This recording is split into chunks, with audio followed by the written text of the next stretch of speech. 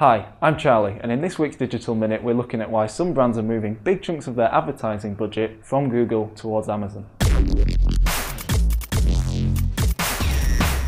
Is Amazon emerging as a dominant force in digital advertising? That's certainly the view of a number of leading media agencies who claim that some advertisers are moving more than half of their budget towards Amazon's advertising platform.